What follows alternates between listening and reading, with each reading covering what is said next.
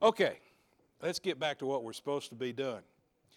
I do want us to cover the last half of chapter 9, but in order to do that, we need to back up a little bit to 8:13. Let me just kind of jump off, use 8:13 as a jumping off place. We got through the first 4 trumpets. And by the way, those went pretty quick as far as trumpet concerts go. Each one had one verse. Now, the last 3 trumpets take chapters. It slows down dramatically as we unfold each of the last 3 trumpets. And the last 3 trumpets match these 3 woes. Did Todd talk very much about the woes? In verse 13, look. Then I looked, and I heard an eagle crying with a loud voice as it flew directly overhead. Woe, woe, woe to those who dwell on the earth, at the blasts of the other trumpets that the 3 angels are about to blow. Remember, when something is repeated 3 times in Hebrew and Greek, in both ancient languages, when something is repeated 3 times, that's their way of using an exclamation point. They don't have exclamation points like we do. So the way they did that was to repeat it 3 times. You know, if you're on Twitter, the way you do it is use all caps. Here they repeat it. So that's why in Isaiah 6 and in Revelation, those who are before God's throne say, holy, holy, holy, 3 times. It's an emphasis. Okay. So here is this eagle flies over and he says, whoa, whoa, whoa. It is an emphasis, but it's also significant that there are 3, because as he says, the last 3 trumpets match 3 woes. So they're going to blow 1 trumpet and stuff's going to happen. And then he's going to say, that was the first woe. Then he blows the 2nd trumpet and stuff happens. And he says, that was the 2nd woe. Right? Building up to the 3rd woe, which is the final trumpet, which actually opens up 7 bowls or 7 plagues. Okay. So the eagle flies over. Whoa, whoa, whoa. He says the last 3 trumpets are about to be blown, and you're not going to like it. Woe to you. Big time woe to you. And so in verse 1 of 9, the 5th angel blew his trumpet. I saw a star fallen from heaven to earth. I know I'm covering stuff that Todd did, but in order for verse 7 to make sense, we got to review 1 through 6 real quick. It's important that you notice that John saw a star that had fallen. That's not Texan for falling. It is past tense fallen. He didn't see a star falling from the sky. He saw a star that had already fallen. And that star is either Satan or one of the top dog bad angels that got kicked out of heaven. It's either Satan or maybe his second in command, something like that. I think it's Satan. One of the reasons I think that is because in Luke chapter 10 at verse 18, and Luke chapter 10, 18, Jesus refers to seeing Satan like lightning being kicked out of heaven and coming and falling to earth.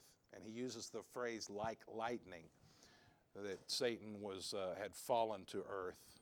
And so because of Jesus' reference there, and then later in Revelation chapter 12 at verse 9, that's 12 and 9, John sees a dragon who was kicked out of heaven and fell to earth. And that dragon he defines as Satan. So with those 2 other references, I think the fallen star is Satan. And when this star fell, He was given the key to the shaft of the bottomless pit. Sometimes we use the word abyss. Abyss is actually a more direct translation from the Greek, but it means the same thing. It's a never-ending hole. And notice that the star who fell was given the key. He didn't have the key on his own. Nothing Satan does can he do on his own authority. Everything the enemy does is only after God allows him that authority. He had to be given the key in order to get to open the bottomless pit. And so he does open the bottomless pit, and from that shaft, this smoke rises, and from the smoke come locusts, summarizing verse 3. Locusts especially in the Old Testament, when locusts come, you know it's going to be bad. Remember, they are agricultural people, and locusts mean devastation. They come in and they wipe out your crops. When you don't have crops, you don't have money. When you don't have money, you don't survive. And so the imagery is something that brings terrible destruction. This is not little insects, though. These are demons. Satan, he's remembering when Satan is kicked out of heaven, given the key to the abyss. From that smoke that comes out come the demons.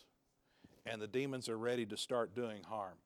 They were told not to do harm in verse 4. They were told not to do harm to vegetation or to believers. Remember, they could not touch those who had the seal of God on their foreheads. And verse 5, they were allowed to torment for 5 months, but they were not allowed to kill anybody. What we see as the trumpets blow and later as the bowls are poured out, bringing these plagues, you see a progression. That each step along the way, God has limited, protected the people, giving them more and more chance to respond. When they don't respond, God removes more of the limits, more of the restrictions, and he allows the evil to get worse and worse and worse. Okay? Yeah.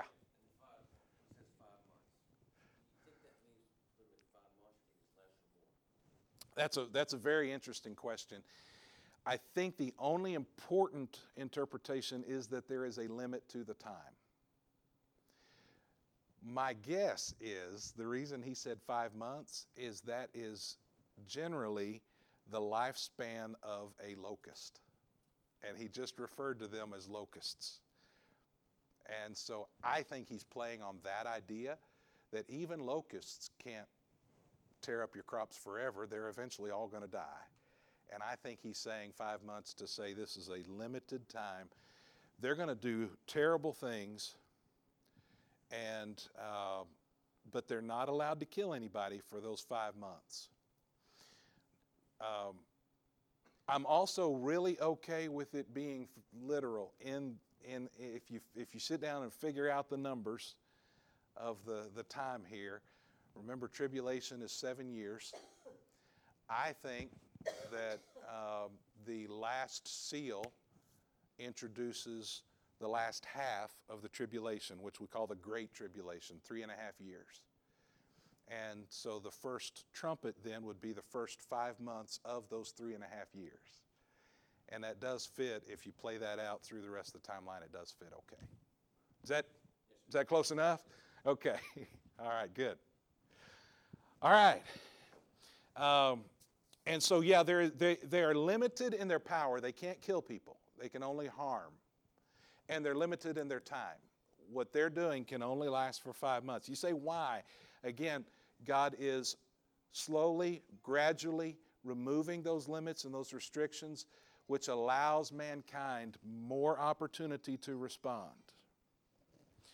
And it says their torment was like the torment of a scorpion when it stings someone. Scorpions hurt. That's the point. This is torment. It's going to be painful. It's not going to be fun. And in those days, people will seek death and not find it. It's going to be so bad, they're going to wish they could die. is verse 6, okay? That's a summary over what Todd covered. Now verse 7. What he does in the next few verses is he takes a look at those so-called locusts. Remember, they are not actual beings. Let me rephrase. They are not insects. They're not critters. They are demons. But when he sees this vision, he can't figure any other way to take a supernatural vision and explain it in natural language. So the best he can do is use simile. We say it's kind of like this. All right, it's kind of like that. That's what he's going to do as he explains these demonic creatures who came from the abyss. Verse 7, in appearance, the locusts were like horses prepared for battle. A horse prepared for battle. You got a horse, and then by this time, they had figured out a way to kind of arm the horses when they went into battle. They had sheep, what am I trying to say? Sheep meal? I'm not saying that correctly. But they figured out how to drape metal around the horses. And so what he's saying is these locusts looked like they had armor. They were covered more than just the regular locust would have looked. But he didn't know how to explain it, so he's saying they're big and strong and powerful like horses that are prepared for battle. On their heads were what looked like crowns of gold. Their faces were like human faces. Their hair like women's hair. Their teeth like lions' teeth. They had breastplates like breastplates of iron. The noise of their wings were like the noise of many chariots with horses rushing into battle.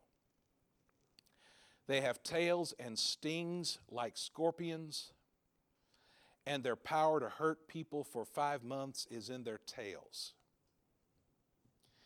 Now, I remember the first time that I heard this passage discussed many years ago when people were interpreting Scripture differently. You know we interpret Scripture, especially apocalyptic Scripture. We interpret it differently based on what's going on in our world at the time. And so in the 70s, Red China was the great enemy that was going to come in, and we interpreted it based on that. In the 70s, we had just really kind of developed helicopters in warfare. And so when you looked at this picture in the 70s, it sounds like the kind of helicopters that they had just kind of learned how to fit for war. You see, they were like horses prepared for battle. They were armored. Their heads looked like crowns of gold. There was something on the top. Their faces like human faces. When you look into the windshield of the helicopter, you see a human face. Their hair like women's hair means it's long. So you got this big propeller thing flipping around. Their teeth like lions' teeth. I don't know. I don't remember that part. Probably the little rail things that are there. I don't remember. The breastplates like breastplates of iron. You know, it would be well protected on the bottom because people would shoot up at it, so it would be well protected on the bottom. And the noise of their wings like the noise of many chariots and horses rushing into battle. The sound of that. All right. So that's the way it was interpreted at one time. I don't think that that's the best interpretation, although you can carry it on. Their tails have stings in them. That's where they used to keep the torpedo things, you know. And it says the power to kill was in their the power to hurt people was in their tails. That's where the missiles were shot back then. Okay, so that's all really cool. I really believe, though, that instead of interpreting these pictures in terms of modern warfare. I think we're better interpreting all of chapter 9 in terms of spiritual warfare. I don't think that this is foretelling military equipment. I think this is describing demons, spiritual beings. And there's no way to describe what John was seeing in any other way than to use these similes. They were like lion's teeth and like hair and like the tails of scorpions. And so these creatures are released from the abyss, and they do great harm for 5 months, but they're not able to kill anybody. In verse 11, they have as king over them the angel of the bottomless pit. His name in Hebrew is Abaddon, and in Greek he is called Apollyon. Abaddon in Hebrew is destruction. Apollyon in Greek is destroyer, basically the same word. Now, is this king who is angel of the bottomless pit? Remember, all demons were angels at one time. They are fallen angels. They're angels who rebelled and got kicked out of heaven. Right? This angel who rules the pit, I don't know if this is Satan. There might be an argument that it would not be Satan, because at this time he's the prince of the powers of this world. He hasn't been cast into the abyss yet. So if it's not Satan, it is a close ruler next to Satan.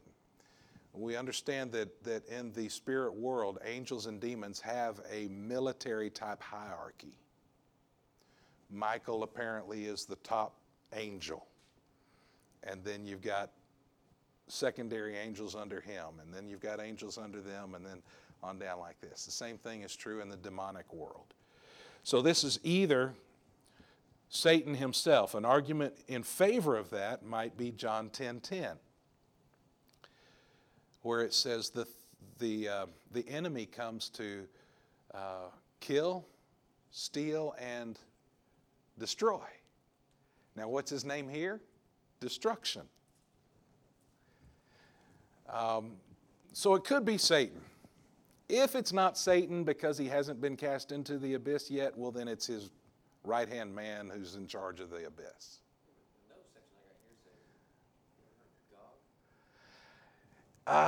Yeah.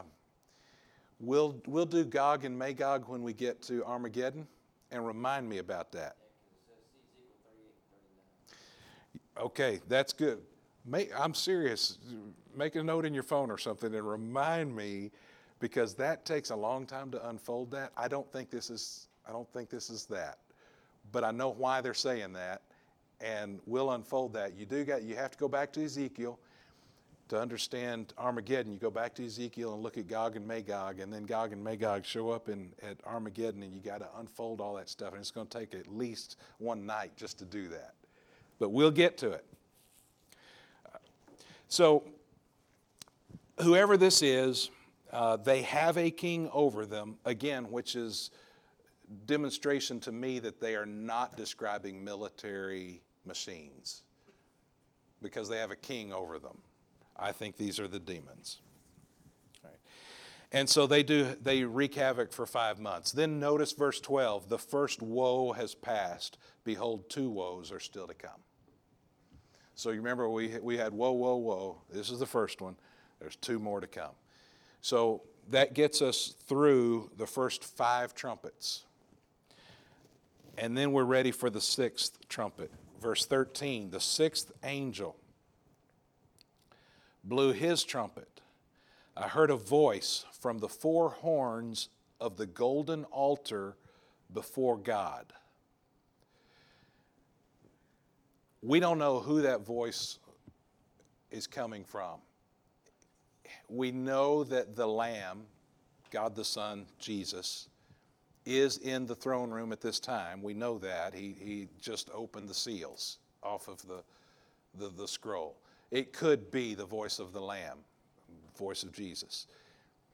But we also know that there is an angel there who speaks on behalf of God. It could also be any of the four elders or the four creatures or the 24 elders. It could be any of these people. We don't know who says this, but there is a voice.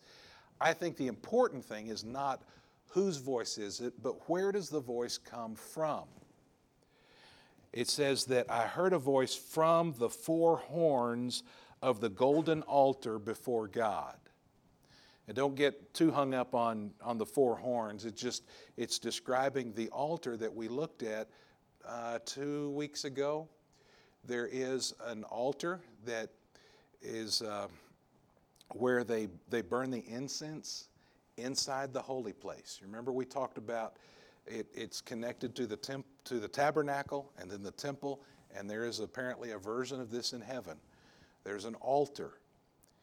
At that altar, last time we looked at it, we heard the martyrs who were at that altar, and they were saying, God, how long until you bring vengeance on those who killed us? How long until you bring vengeance? That's why it's significant that we hear the voice coming from that altar.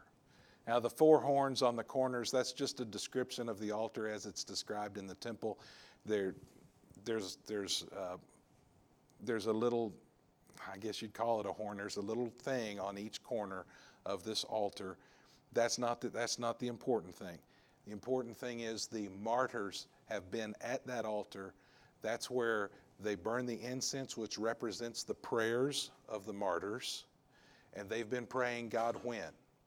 And from that very spot, we hear the voice that basically says, now. The voice is basically answering their prayers. Now it's time for vengeance. And so he hears the voice from the four horns of the golden altar from before God, saying to the sixth angel who had the trumpet, release the four angels who are bound at the great river Euphrates. So the four angels who had been prepared for the hour, the day, the month, and the year were released to kill a third of mankind. Now remember, when you see the word angel, that does not always necessarily mean the good guys in heaven, because even the bad guys that were kicked out of heaven were angels. And so what happens is the voice says, we have been holding back these forces of evil, four fallen angels. We talked about a military structure earlier. I think these are like four generals. These are like four commanders of armies who have been held back at the river Euphrates.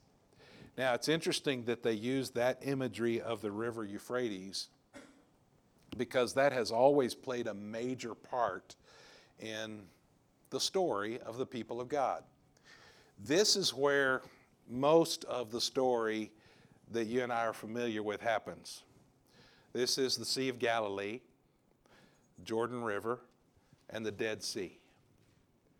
So, kind of right about in here is Jerusalem, and kind of right about in here is Bethlehem. Galilee's up here.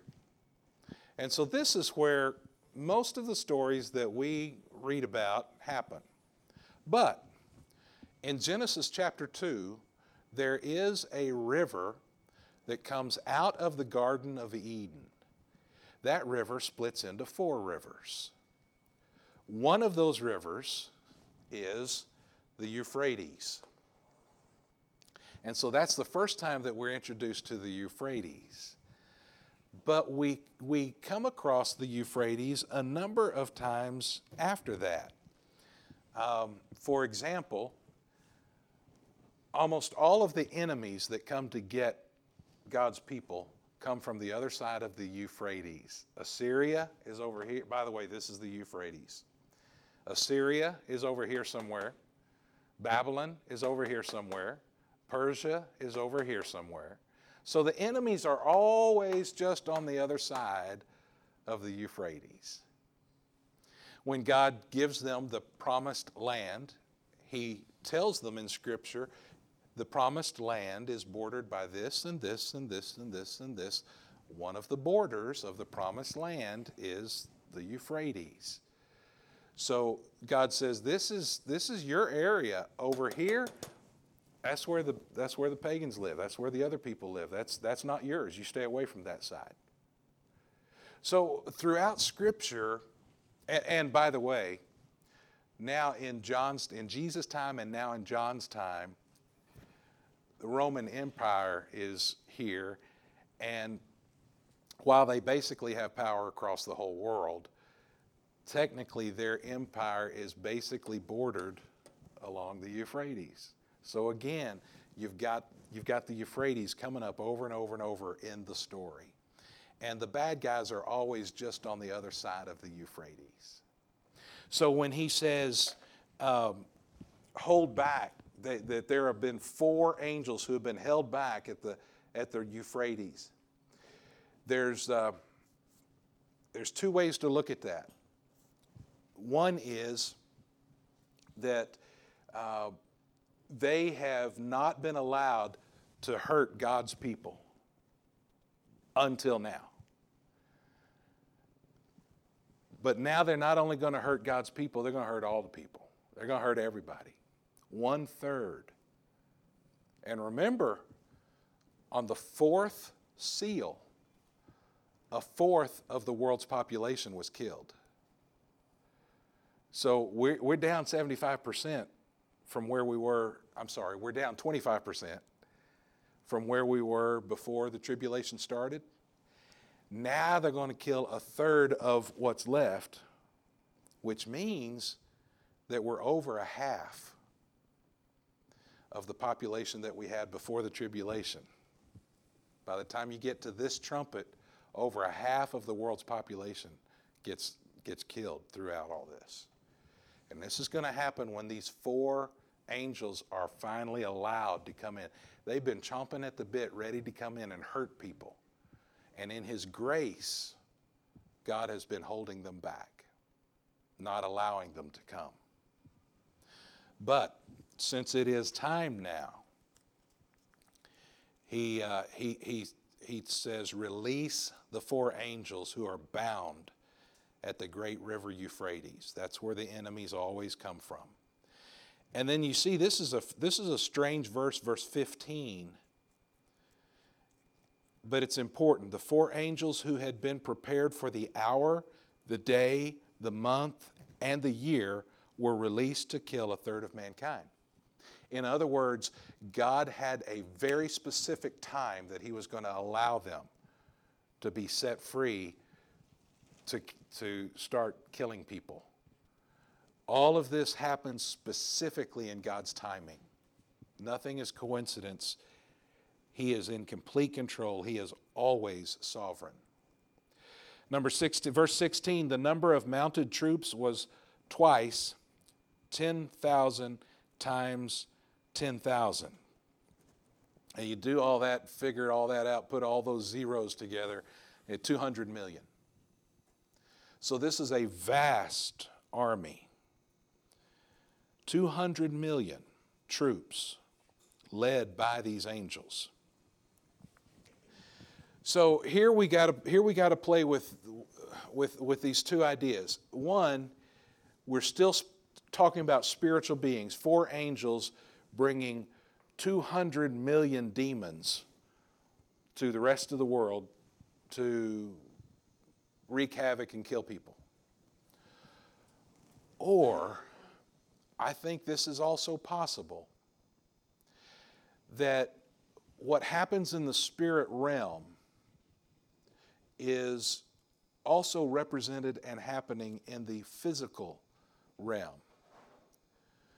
If you look in Daniel chapter 10, there is a prince of Persia who, it becomes clear, is an angel, is a spiritual being. There are also princes of other regions. Some even say that Michael is the prince of Israel. The archangel is the one spirit being who oversees Israel, perhaps. That's not in Scripture. But the idea is that there are spiritual beings who are assigned to different regions. And when the good spirit, when the good angels fight the bad angels, then the good guys on the earth fight the bad guys on the earth. So that if the prince of Persia gets in a fight with the prince of Israel in the spirit realm, then the armies of Persia get in a fight with the armies of Israel in the physical realm.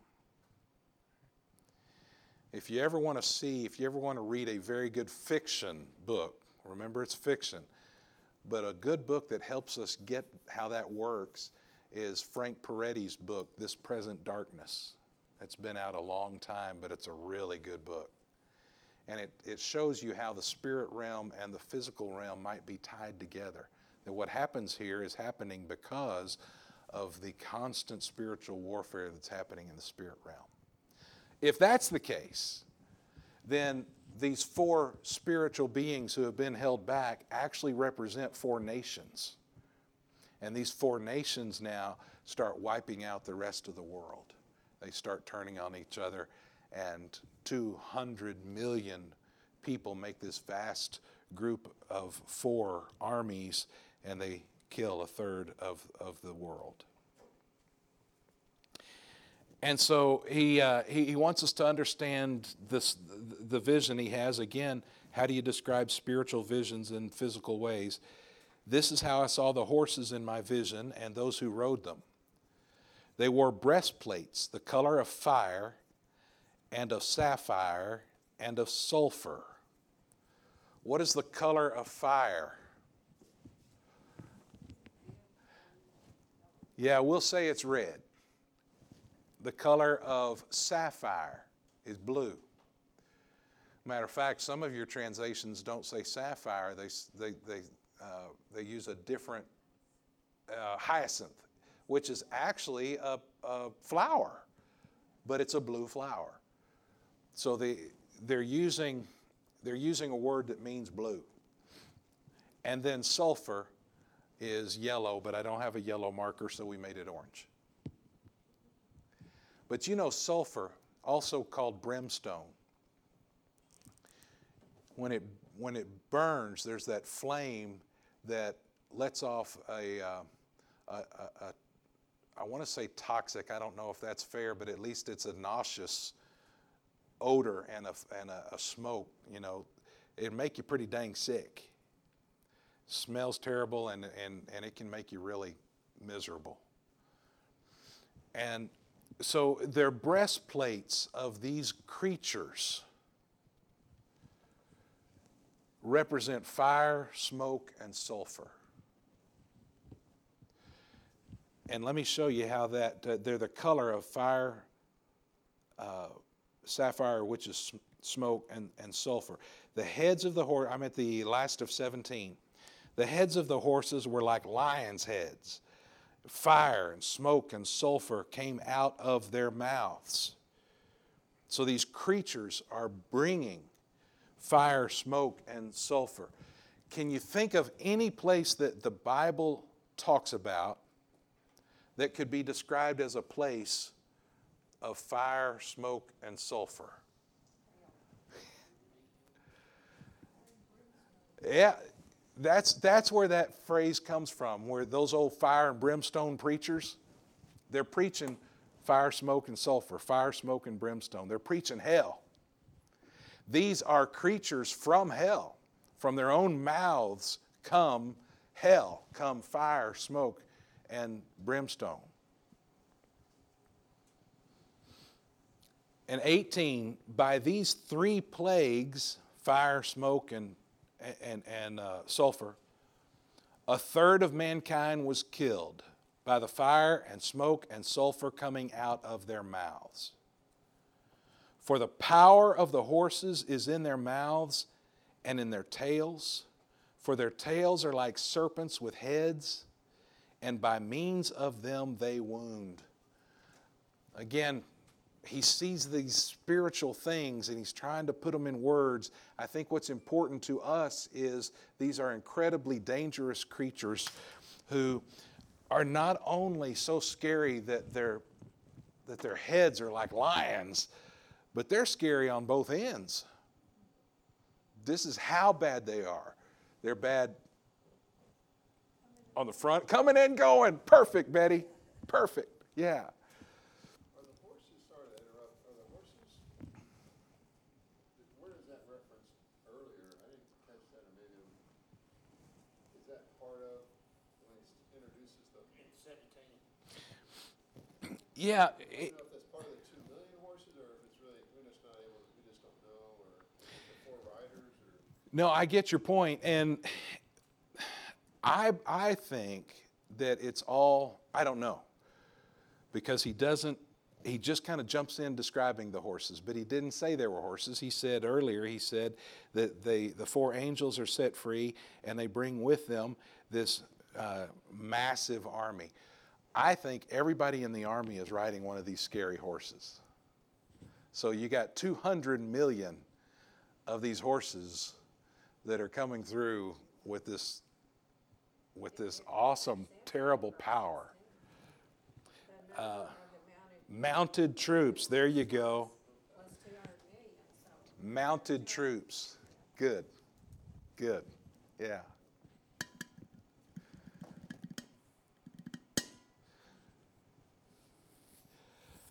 For the power of the horses in 19 is in their mouths and in their tails. Tails are like serpents. Serpents often refer to Satan and the demons. I think the important thing there is he sees a thing that he can't describe and he's just saying it's bad both ways. The rest of mankind. Now dadgum, this just blows my mind. It just blows my mind what I'm about to read to you. The rest of mankind, and there ain't much left, by the way. Over half of the population of the world has been killed now in, give or take, 4 years. The rest of mankind who were not killed by these plagues did not repent of the works of their hands, nor give up worshiping demons and idols of gold and silver and bronze and stone and wood, which cannot see or hear or walk. He says they saw all this awesome power. That means They still had a chance, Betty. Not only did they have a chance, but God gave them instruction. Remember, during this time, there are 144,000 evangelists. Now, I take that to represent the church at large. I think that there's more than the literal number. But even if we go with the more conservative, traditional interpretation, that means that there are 144,000 Jewish believers who are telling the truth about the gospel of Jesus Christ. So they are there. Later, we're going to find out that during this time, there are also these 2 massive witnesses that are telling the truth. We'll hear about them later. That's happening. But while that's happening, there are people who are getting saved along the way. And they are telling folks the truth. So the people not only have the opportunity to hear the truth, but then they see with their own eyes the judgment of God on those who reject it. And even still, they want to turn to their false gods who cannot see or hear or walk, rejecting the awesome power that they see displayed before them. They'd rather trust in the dollar bill or the boat or the whatever.